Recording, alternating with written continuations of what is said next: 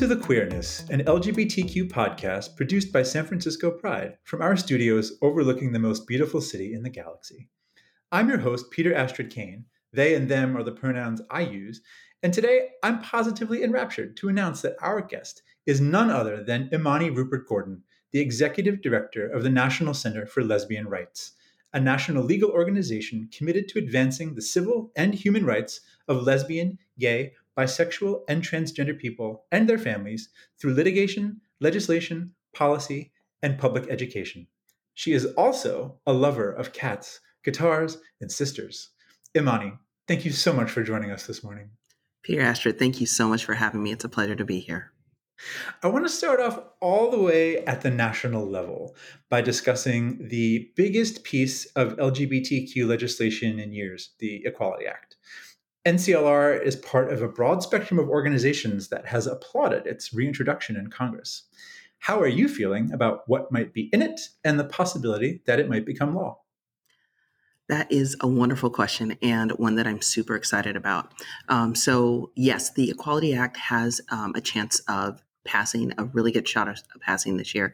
And this is really, really exciting for us. You know, we've been trying to pass LGBTQ anti-discrimination legislation since I think it was 1974, I believe. And so every year we're trying to do this so that we can protect our communities, and we finally stand a chance at doing this. And this would be amazing. Most people support LGBTQ equality. Over 70% of folks, and that's bipartisan, believe that LGBTQ people should be protected under the law, should be treated with respect.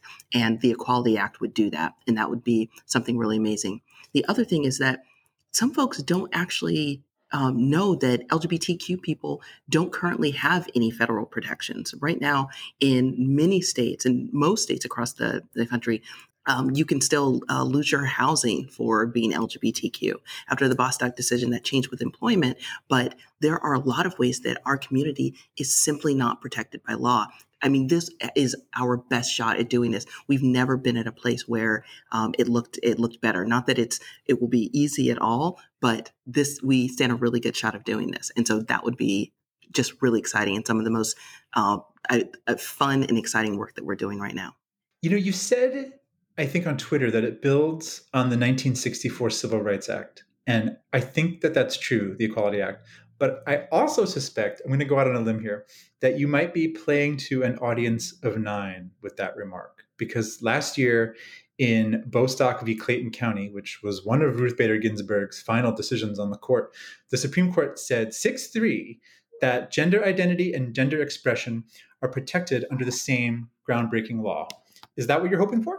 The Bostock decision that happened last summer was a really big one because this is where the Supreme Court determined that sex discrimination would include LGBTQ people. And this is huge because at the time, we didn't know if the court would come back and say, oh, it only includes LGBTQ people, or that it only includes trans people. But we know that actually it should. This is an argument we've used in the courts forever because you actually cannot talk about sexual orientation or gender identity without talking about sex or talking about gender. In the law, they use sex, like often we use gender, but you can't even talk about them. And that's what the court said, that because you cannot actually talk about sexual orientation or gender identity without talking about sex, that it has to be included in these protections. And so the Bostock decision was an incredibly important decision to provide protections. The other thing is that we like these things to make sense. So if we're talking about Title VII, we also want this to extend. If we're talking about employment, we want this to extend to housing. We want this to extend to other public accommodations. But even with as strong and how amazing that is, there are still limits to that decision that, companies have to have at least 15 employees. And there are other things that make this harder. And the fact that you have to sue, you can still get fired for being LGBTQ. It would just mean that you would have to go to court. And, with this decision, you would, most likely win, but you would have to go through the process. And for many folks, that's simply unacceptable, that you can't get a lawyer, pay for a lawyer, go through this process of suing someone for something you should be entitled to anyway. And so that is something that is a wonderful thing that's happened, but it's not everything. And the Equality Act would go further than that by actually providing federal protections in all sorts of public accommodations. So it also will include things like ride shares. It includes more than LGBTQ people. It also extends protections for women and people of color. As a Black woman, there are places that in a store I can still be asked to leave simply for being a Black person. And we don't think about that because it doesn't come up as much. It doesn't come up for me as much. But we know that this does come up for a lot of folks. And so the Equality Act provides LGBTQ protections, but it also provides other protections. And these are protections that folks should actually have. This isn't just something like, do we really need these sort of things? If you think that, often it's because you live in a state where you have other protections. So for us, living in California, we have a great deal of protections. And so as an LGBTQ person, I feel relatively safe. But in other parts of the country, folks don't have those same protections. I think you just made a number of really excellent points. Thank you. Yeah, I think it's something like 22 states afford LGBTQ people kind of comprehensive protection, which obviously is certainly not, a majority of the country. And I think sometimes we forget that, quote unquote, red states are actually home to millions of blue voters and millions of LGBTQ people. Sometimes in California, I think people get a little bit glib thinking like, oh, Utah or Alabama, it's just like a right-wing place full of right-wing people. But it's not true. I mean, there are so many people there who really, they can just be fired tomorrow, evicted tomorrow. And this would just be groundbreaking to make sure for their safety. And that's super, it's super important. I think that when we talk about LGBTQ communities, a lot of times folks really just think about large communities with a great deal of protections. LGBTQ people, we are absolutely everywhere. And we are in the places that have very few protections and have very few supports. And this would provide some greatly needed supports to everyone in our community. Absolutely. What is your read on the Biden administration, a few weeks shy of the meaningless but still symbolically important first 100 days threshold? Are you pleased? Is it what you expected? Yeah, I've been really pleased with the Biden administration. It started when we saw, well, honestly, he made a commitment to have the most inclusive administration, and he's really been held true to that. We've seen folks of color, we've seen people from the LGBTQ community. That's been something that's been really symbolic. And when you think about it, when our administration reflects us, that is often the first time that we're able to recognize that, okay, the solutions coming from here, they actually might be made for me and for my community. And that's something that's really important to us. Immediately, he started and had, I believe it was almost 50 executive actions in the first 2 weeks or something. That was something that was also really great, and they were really amazing things. Thinking about climate justice, that's something that's really important to us. Having a plan for COVID-19, that's something that disproportionately affects LGBTQ people and people of color. So thinking about intersections of identity and what that looks like now, how readily available the vaccine is for folks. And that's something that's really important because before this, we had no idea what that was going to look like. And, NCLR, along with our partners at GLAD, we were the first to challenge the Trump administration's transgender military ban. That was something that was really important to us, and it took a great deal of our time. And it was important because the military holds the most number of jobs. Like when we think about employment, when we're keeping trans folks from being able to be part of the military, this is actually a question about access that we're getting to. And so that was a really big part of the work that we've been doing for the last 2 or 3 years. And then within the first week, he immediately, signed an executive order and just ended that. We're always going to be pushing our administration to do more, to go further. And that's something that's always going to be important. And it's our job. It's for sure. And, just to come back to what you were saying about transgender people in the military, both you yourself and NCLR have long been vocal about trans rights, and one current flashpoint in particular, the right of trans youth to transition medically and also to play sports. Mm-hmm. Although Asa Hutchinson, the governor of Arkansas, actually vetoed a brutally transphobic bill the other day that state's legislature went on to override it. And what we're seeing in more than a dozen other states is legislation rocketing through these conservative-dominated state governments, acting as if trans teenagers represent a threat to the nation tantamount to COVID. It's tempting to call this merely like a culture war distraction, but would you say there's more to it than that? Exactly. These bills are absolutely cruel and they're misguided. They keep trans kids from obviously participating in sports and receiving medical care, but it also keeps trans folks from the benefits of, most of us have had experiences playing sports, and that has something to do with our leadership. I know that that's true for me. These bills are going to make it not possible for transgender young people to be supported by their parents in receiving the medical care that they absolutely need. And this is just horrible. It's mean and it's cruel. And it's one of the worst attacks that we've had to the LGBTQ community. And it's happening to kids. This is under the guise that we're protecting women's sports, but we're not protecting women's sports. Trans kids not playing sports has not ever been a problem. It's not now, and it hasn't been a problem, or folks would already know about it. These are the same groups that falsely said that marriage equality would destroy marriage, or that using restrooms that are consistent with your gender identity would create some sort of violence in restrooms. And we know that the opposite is true. When we are actually talking about protecting women, I think this is important. There are actual, legitimate, and well documented ways that hurt women when talking about sports. And if people are truly concerned about women's sports, then listen to women. Correct the pay inequity. There is a lack of funding at every level of sports for women and girls. Look at the coverage of women's sports and the recognition that women receive when playing sports. These are things that women actually say are problems. Trans folks playing sports, that is not a problem. That has never been a problem, or women would have identified this as a problem, and it's not. It is mean. Like Yeah, it's mean.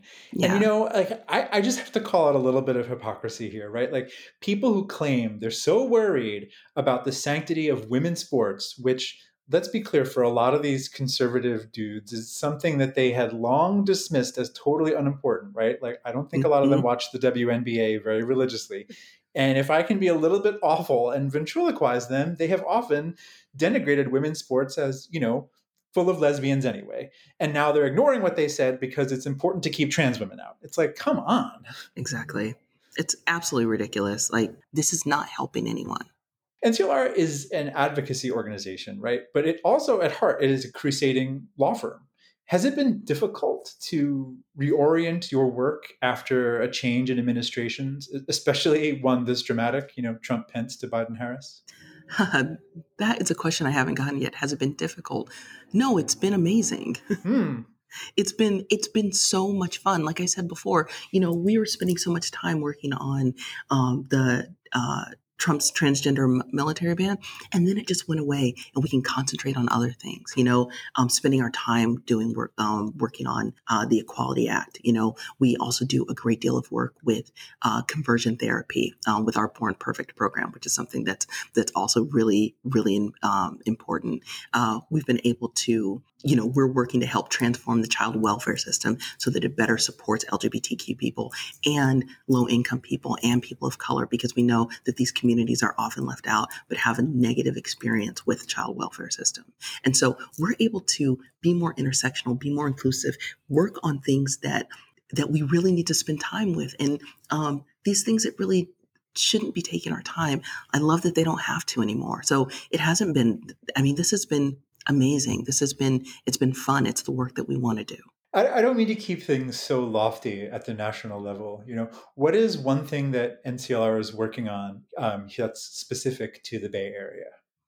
Sure. So, at the start of COVID, one of the things that we realized, so, I was just talking about systems, and so often the people that are caught up in systems are people that experience oppression at multiple levels: LGBTQ people, young people, older adults, people of color, folks with lower incomes or living in poverty. So whenever something changes, this highlights what the experiences of folks that experience oppression at multiple levels. So one of the things that happened during COVID is that we recognize, a lot of things happened and highlighted a lot of things during COVID. But one of the things that we were able to do is work with a group of California youth justice advocates to create statewide policies and procedures to protect incarcerated young people, especially LGBTQ youth, because we know they're disproportionately impacted by the juvenile justice system. We worked with the governor's office, the chief justice of the California Supreme Court, the chief probation officers in California, and we were able to implement a set of guidelines that were specific for COVID-19 that was able to keep young people safer. And this also resulted in a 30% decrease in the first week of the people that were actually incarcerated. And this is huge for young folks because, they wouldn't, if we're able to get folks out of these systems, then everyone's better for it. And so this reduction is keeping folks safer, but it's also creating better futures for these young people. You yourself have been named the 2021 Sex Education Trailblazer by an organization called SECUS, Sex Ed for Social Change. What did you do to get that honor? They highlighted the work that we do at NCLR, and a lot of the work that we do, there's intersections here, but a lot of the work we do too are these no promo homo laws. And those are the laws that say that you can't talk about LGBTQ experiences in schools. And so we know that makes it difficult for young people to have comprehensive sexual education, which we know that's important. Sometimes it keeps folks from having like gay straight alliances or in their schools, or ways that they can interact with other LGBTQ people, but also learning about our history in schools. And so this affects a lot of our community. And by getting rid of these laws, it makes it safer and it makes it better for folks to be able to see with their identities that we've always been here. We've absolutely always been here. And we've had amazing contributions to this world. I think our work to get rid of some of these laws was something that was really important to them because we know it's something that's really important to us. That's great. Congratulations. Yeah, you definitely deserve that. Thank I have you. one final question for you. Sure. Some months ago, you and your wife had a bit of a dispute over Brandy versus Monica. I want to ask you, who won? Oh my goodness. I love that. Well, honestly, I've always been Team Monica. I've always been Team Monica, and my wife has always been Team Brandy. So, I will say that after this, it was really great. We had our own, and I was sharing some songs with my wife. She was sharing some Brandy songs with me, and I will say that I very much enjoyed the versus battle, and and have a whole new outlook on Brandy. I will say that. I still think the boy was probably Monica's, but I do have a whole new outlook for Brandy. So it was a draw and it brought you closer together, which means win-win, right? Everybody won. Exactly. That's amazing. This has been The Queerness, a production of San Francisco Pride, conceived and co-produced by my ever-astonishing colleagues Chris, RJB, and Shannon. This episode featured National Center for Lesbian Rights Executive Director Imani Rupert-Gordon. Our theme music, which I am honestly just loving more and more, was composed by La Frida. We strongly encourage you to like and subscribe to us, which helps us increase The Queerness's visibility on Spotify, Apple Podcasts, and other platforms, and we are all about queer visibility around here. I'm your sickening host, Peter-Astrid Kane, reminding you to be safe but stay dangerous. See you next time.